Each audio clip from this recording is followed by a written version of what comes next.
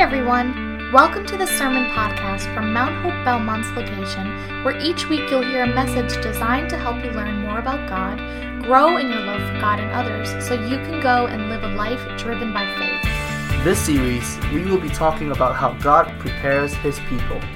Many times we get so focused on the big, incredible moments in life that we tend to overlook the little moments that shaped those incredible ones.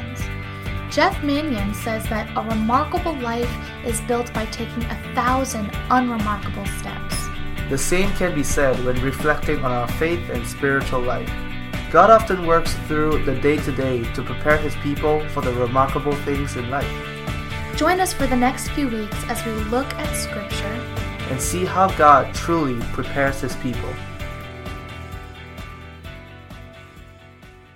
If you have your Bible, or you don't have one, you can grab one from a chair around you. I'm going to encourage you to open up to Deuteronomy chapter 8, and we're going to be there in just a few minutes. If you don't have a Bible with you, or a copy of God's Word, or you don't have the app on your phone that you're clicking over to, just grab one of the Bibles in the chair that's underneath your chair there in a chair rack. Deuteronomy 8 is actually on page 152 in the Bibles that are in your chair rack. I believe they're all the same. If it's not right on that number, it's going to be very close to that number, page 152 of Deuteronomy 8. And I don't have all these scriptures on the screen, so if you're thinking, I'll just watch it on the screen, I don't have it all on the screen, so you're going to follow along if you want to read it there with me. We're going to get in there. We're in this series called How God Prepares People. This is the last week of this series. We're starting a new message series next week, but the last week of this series we've been doing in August of how God prepares people. And let me start with a question. How many of you have ever been asked to do something that you didn't feel prepared to do? Wow, quite a few. Anyone want to be bold enough to shout out something you were asked to do that you didn't feel prepared to do? No one wants to let anyone know that, right? No one wants to know. I think there are times, whether it's a work situation, a school situation, some of you starting school tomorrow maybe, or this week, and you're not ready, or you're not ready for your kids to go. But there are places in life where we are asked to do something, and we are not prepared to do it. And yet, in our spiritual lives, I believe, and we believe at Mount Hope, that God is constantly preparing you for what He has for you next.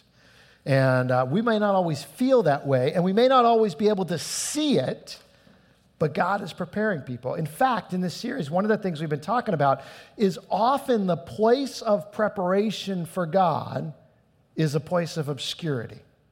It's a place where nobody actually sees what's going on. It's kind of like when in the late 1800s, if you wanted to cross from Brooklyn into New York City, or just what was called New York then, you had to take a ferry from Brooklyn to New York. And there were lots of them. And there were hundreds of them, because hundreds of thousands of people had to get across the East River from Brooklyn to New York.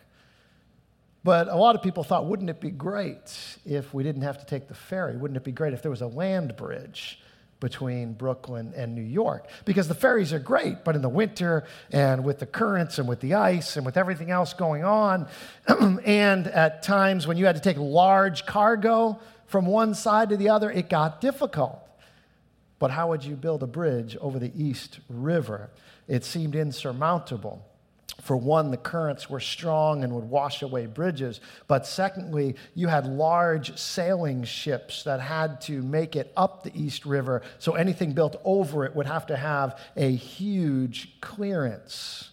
And nobody was willing to undertake it except in the 1800s. A man named John Roebling thought that it could be done. John Roebling had built suspension bridges in other places, much smaller, of course, and he had this dream that a suspension bridge could be built over the East River. It would have to be the largest span of suspension bridge that had ever been built. Certainly since then, there have been longer ones built, the Manhattan Bridge and the Golden Gate Bridge, but at the time, it would be the largest span of suspension bridge in the world. And he had to convince people to build it, and he did. And he started he didn't start the work, he died, but those who carried on, his son and others carried on the work. And they were building the bridge, and as they did, they had the two towers. If you can picture the Brooklyn Bridge in your mind, there's those two huge towers, right? Gothic, entrances that the cars go through, 4 huge cables.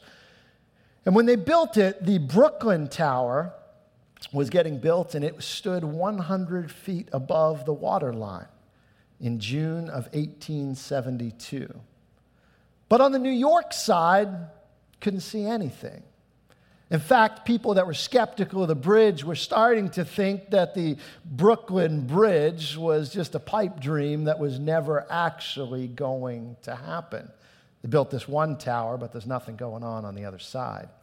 The chief engineer knew of the skepticism, and he issued a statement that's recorded in David McCullough's book, The Great Bridge.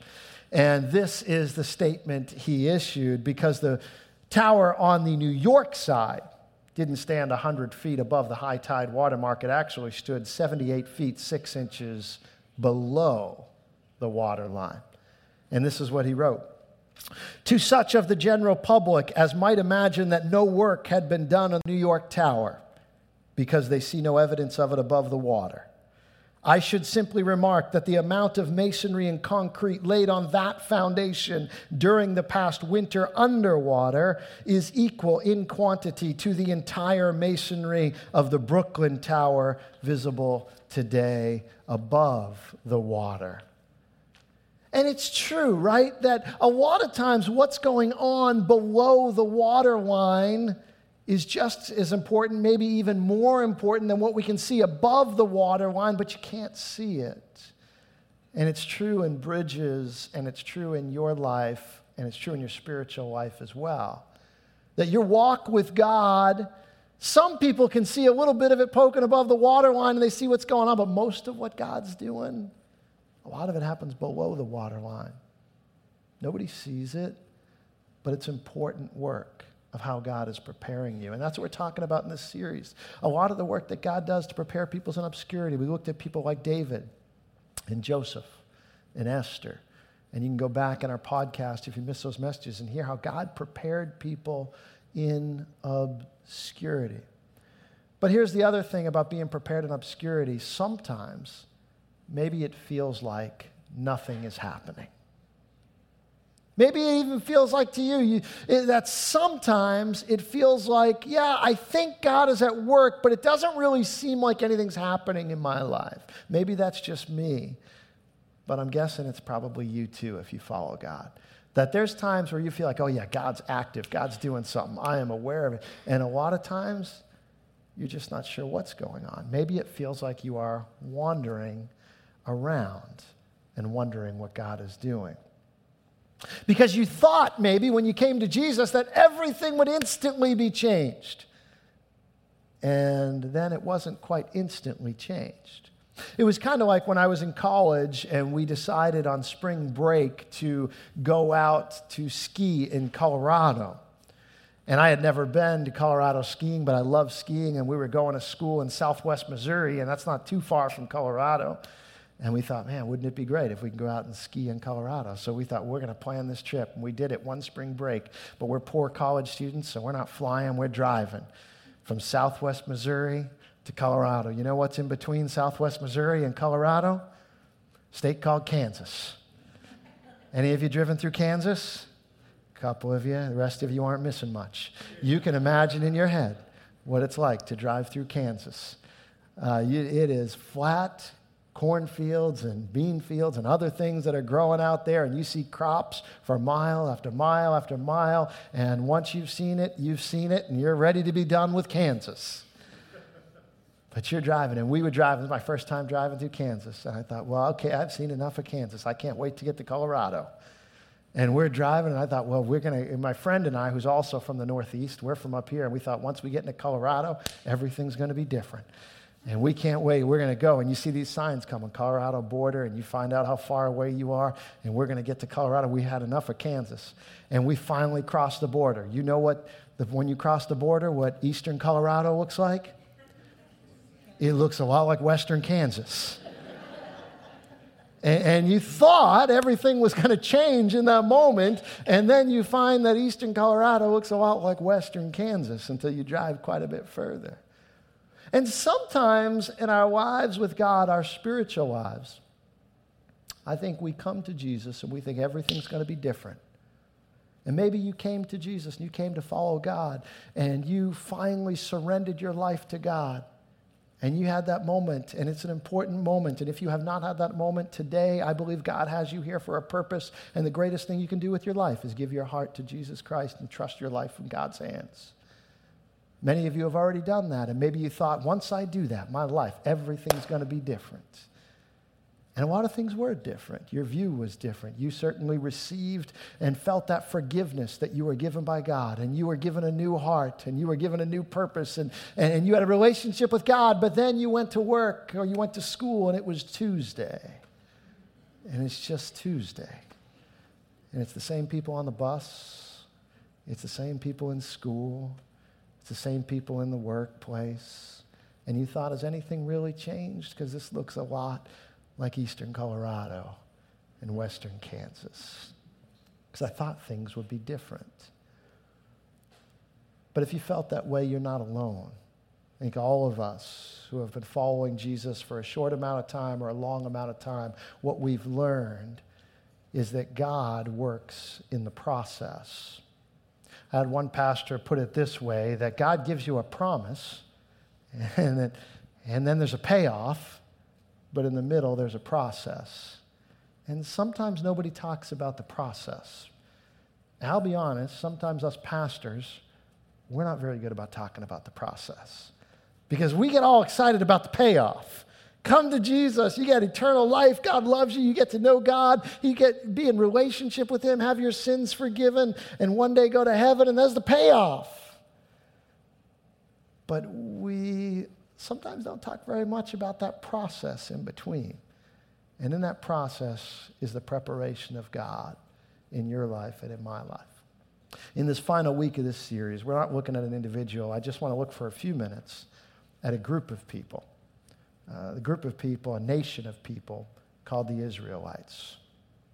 The Israelites, if you know their story from God's relationship with them, were God's chosen people. God chose them to reveal who He was to the world. He had to choose somebody, and He chose the Israelites. He chose the Jewish people, so that through His relationship with them, the world could see what He was like, and that we could learn that God is loving and caring and all the attributes of Him. And He chose the Israelites, and He gave the first one, his name was Abraham, a promise. He said, Abraham, I'm going to make you into a great nation. I'm going to give you a land for that nation, and I want to make you a blessing to the whole world. That was the promise. Now, between the promise and the payoff, there was a big process that took place. What happened was He did make Abraham's descendants into a great nation, but they were in slavery to another nation called Egypt for 400 years. In that time, they grew in numbers to maybe 2 million people. And then God said, it's time to take you from this nation of slavery to bring you to the land that I have promised you. And through a series of miraculous interventions that, if you know anything about the Jewish faith, or you heard of Passover, that's when they remember God's deliverance. So in the spring, if you are Jewish, you have Jewish friends that celebrate Passover, they are remembering God's deliverance out of Egypt and out of slavery and the miraculous way He did it. And what they did is they crossed the Red Sea. God set them free out of Egypt, which was one of the most powerful nations on earth. This slave force of apparently about 2 million people brought them through the Red Sea on dry land, brought them to the other side, and I'm guessing the other side looked something like western Kansas. Because you got there and you thought, all right, God, promised land. But they're in the desert. In fact, another word for it is they're in the wilderness. And they're in the wilderness, and God's not going to take them directly to the land He's going to give them because they're not ready for it. So some people actually call it the wilderness wanderings.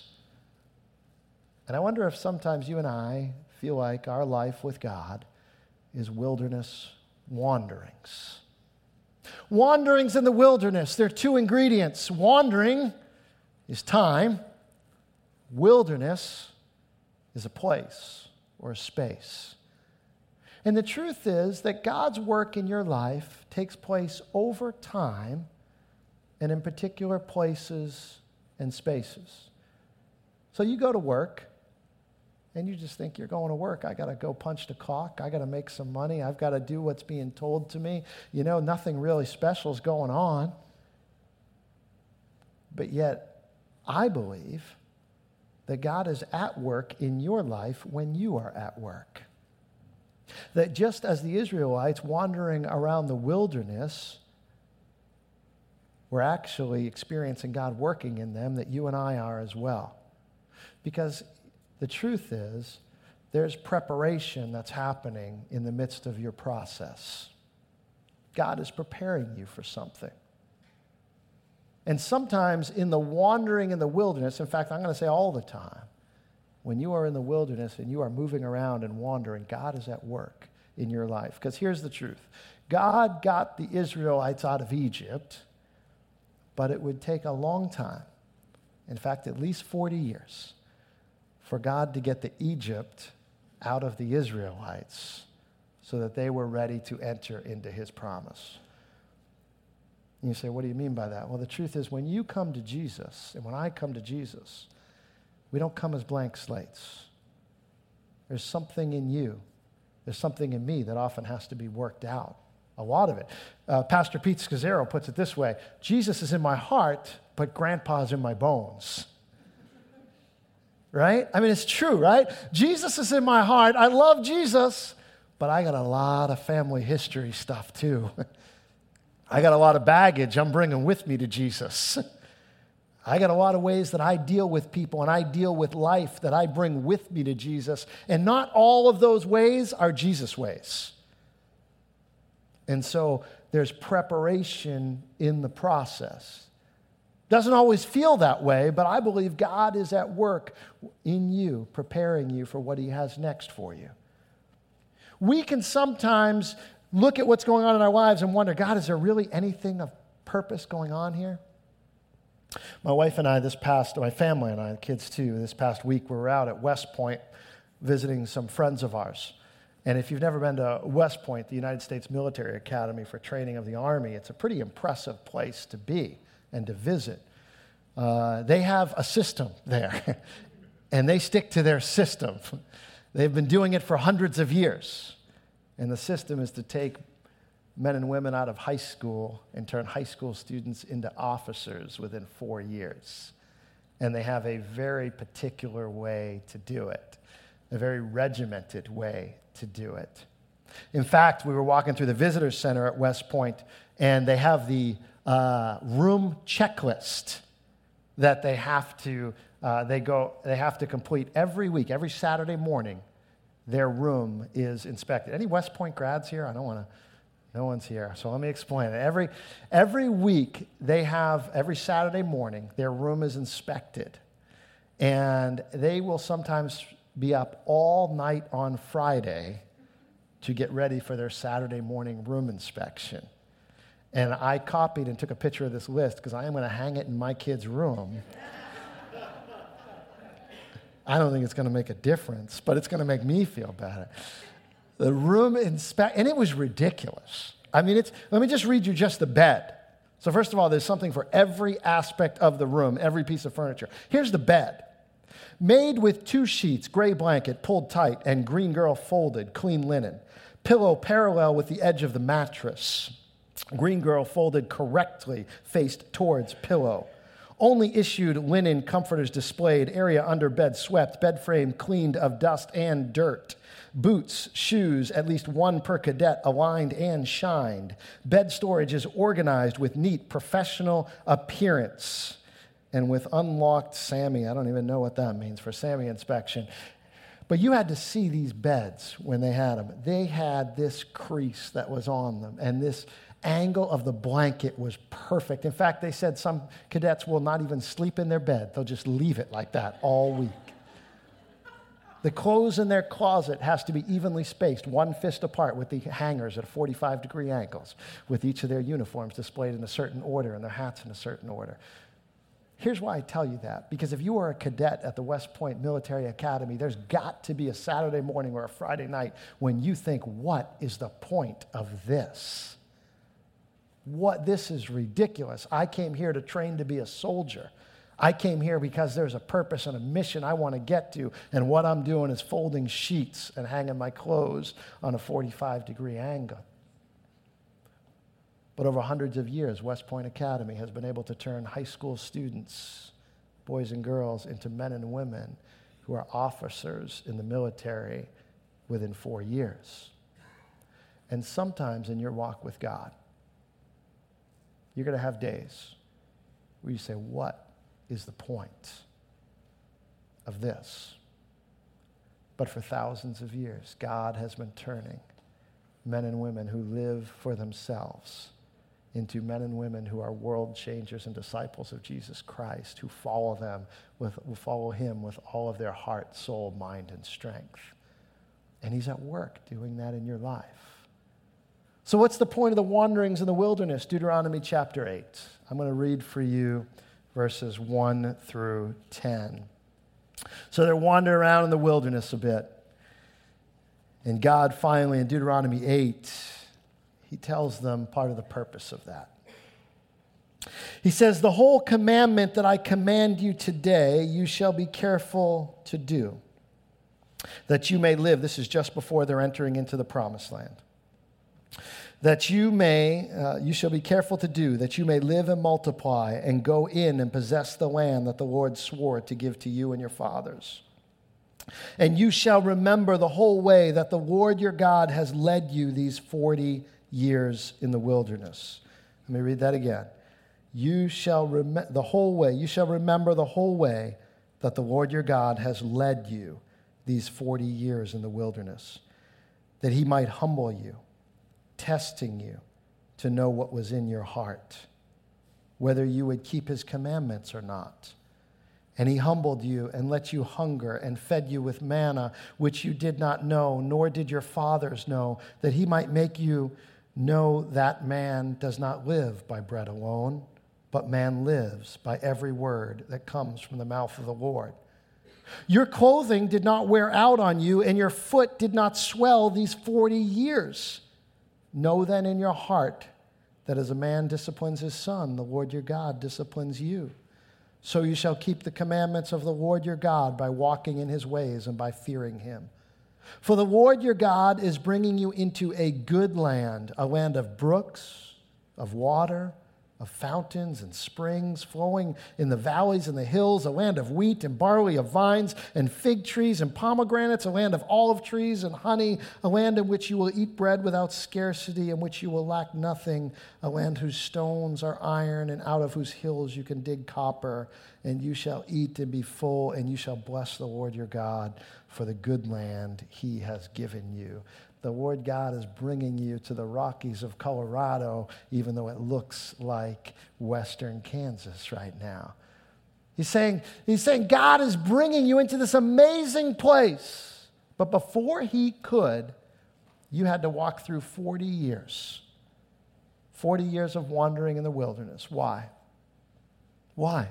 What could God possibly be doing in that time? Two things. The reason is because there were things that needed to be worked out of them, and there were things that needed to be worked into them. And when you are following God, there are things that God needs to work out of you before he can take you fully where he wants to take you.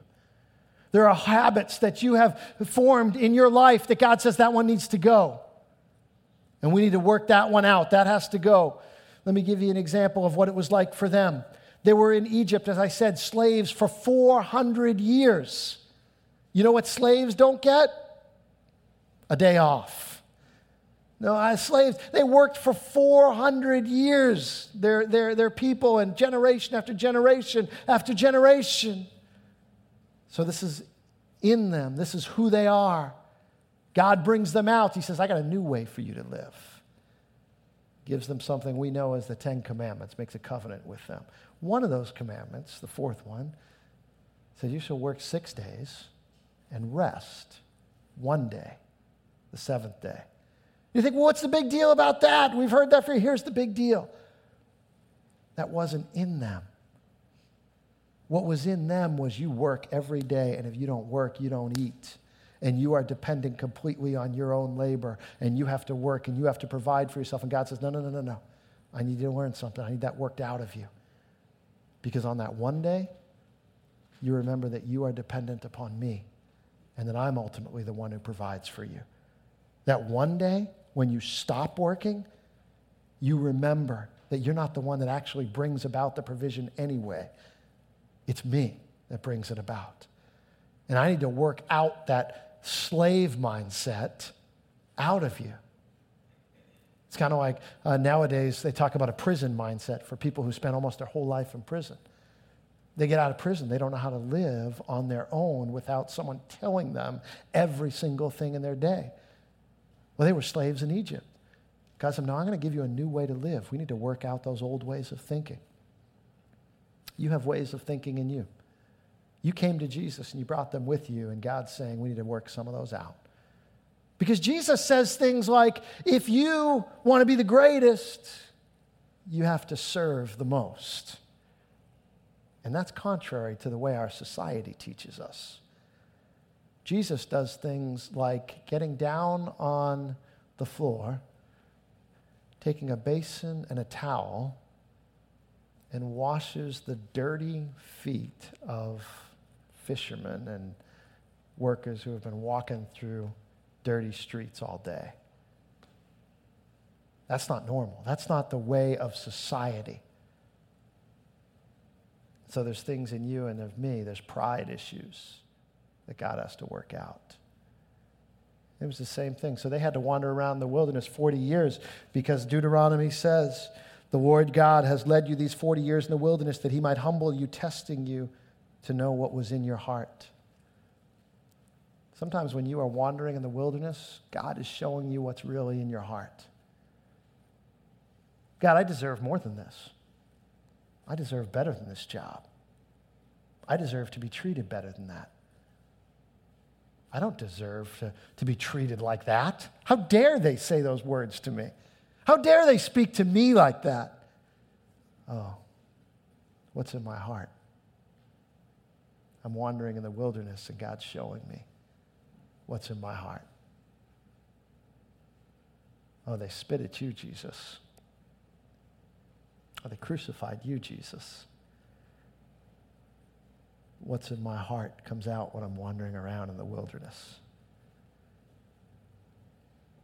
And I think there's many things in your life and in my life that we feel like it's just an everyday Tuesday, but God is looking and making us into who he needs us to be. And then there's things that need to be worked in. There's things that need to be worked in. There's things in your life that need to be worked out, but then there's things that need to be worked in. He said this, and he humbled you and let you hunger and fed you with manna, which you did not know, nor did your fathers know, that he might make you know that man does not live by bread alone, but man lives by every word that comes from the mouth of the Lord. Your clothing didn't wear out, your foot did not swell. God's saying, look, you know what you need to learn? Something needs to be worked in you, and that is that you can trust God, that you can rely upon him. Here's the thing. You're out in the desert, and there's no water and no food, and you got about 2 million people. What are we going to do? In fact, what happened is they started complaining. What's the point of being out here? Let's go back to Egypt. At least we had food. They forget to mention they were slaves. But we had food. Let's go back to Egypt. But in the desert and in the wilderness is where God showed them that he was the one that would provide their food. He brought water out of a rock to quench the thirst of this huge group of people. He sent something called manna every day on the ground, 6 days, that they could collect and eat and would sustain them so that they would know that God provides for your needs. They're in the desert. There's no meat. There's no cattle. There's no place to raise cattle. God sends flocks of quail so that they can have meat to eat to sustain them. They don't have any cows to make leather sandals. God makes their sandals last and not wear out for 40 years. Some of you buying some new shoes for school and wish God would do that again, right? Price of shoes lately. But this is the way that God shows his provision. And what did it work into them? You can trust me. God was telling them, you can trust me. If you can trust me to provide water out of a rock in the desert, then is there anything you don't have, you can't trust me for in your life? And wandering around on a Tuesday morning or on a Thursday in work, and you have to trust God to come through for you at work, and you have to trust God to come through for you for that bill that you didn't think you could pay, but you need to pay. And it just feels like you're wandering and not making any progress. And yet you see God provide, and you weren't. I can trust him. God, I can trust you. Because if I can trust you in those little things, then when the bigger things start to come, you know you can trust God. See, we start to wonder about the wandering. And when you wonder about the wandering, what you have to remember is God is at work. And he's working some things out of you, and he's working some things into you. And so God will take you in order to prepare you to wander in the wilderness for a while. He'll take you over time to different spaces and places, but in those places, he will meet you. I encourage you to look for God at work in your life in the midst of your everyday. That's what we've been trying to say this whole series. That in places of obscurity, in the everyday things of your life, it's not just in this room on a Sunday morning. It's not just in a small group Bible study. It is in your everyday life that the God of the universe is at work making you into the woman of God, the man of God that he has called you to be. Don't relegate God's presence, God's work, God's preparation to this room one day a week.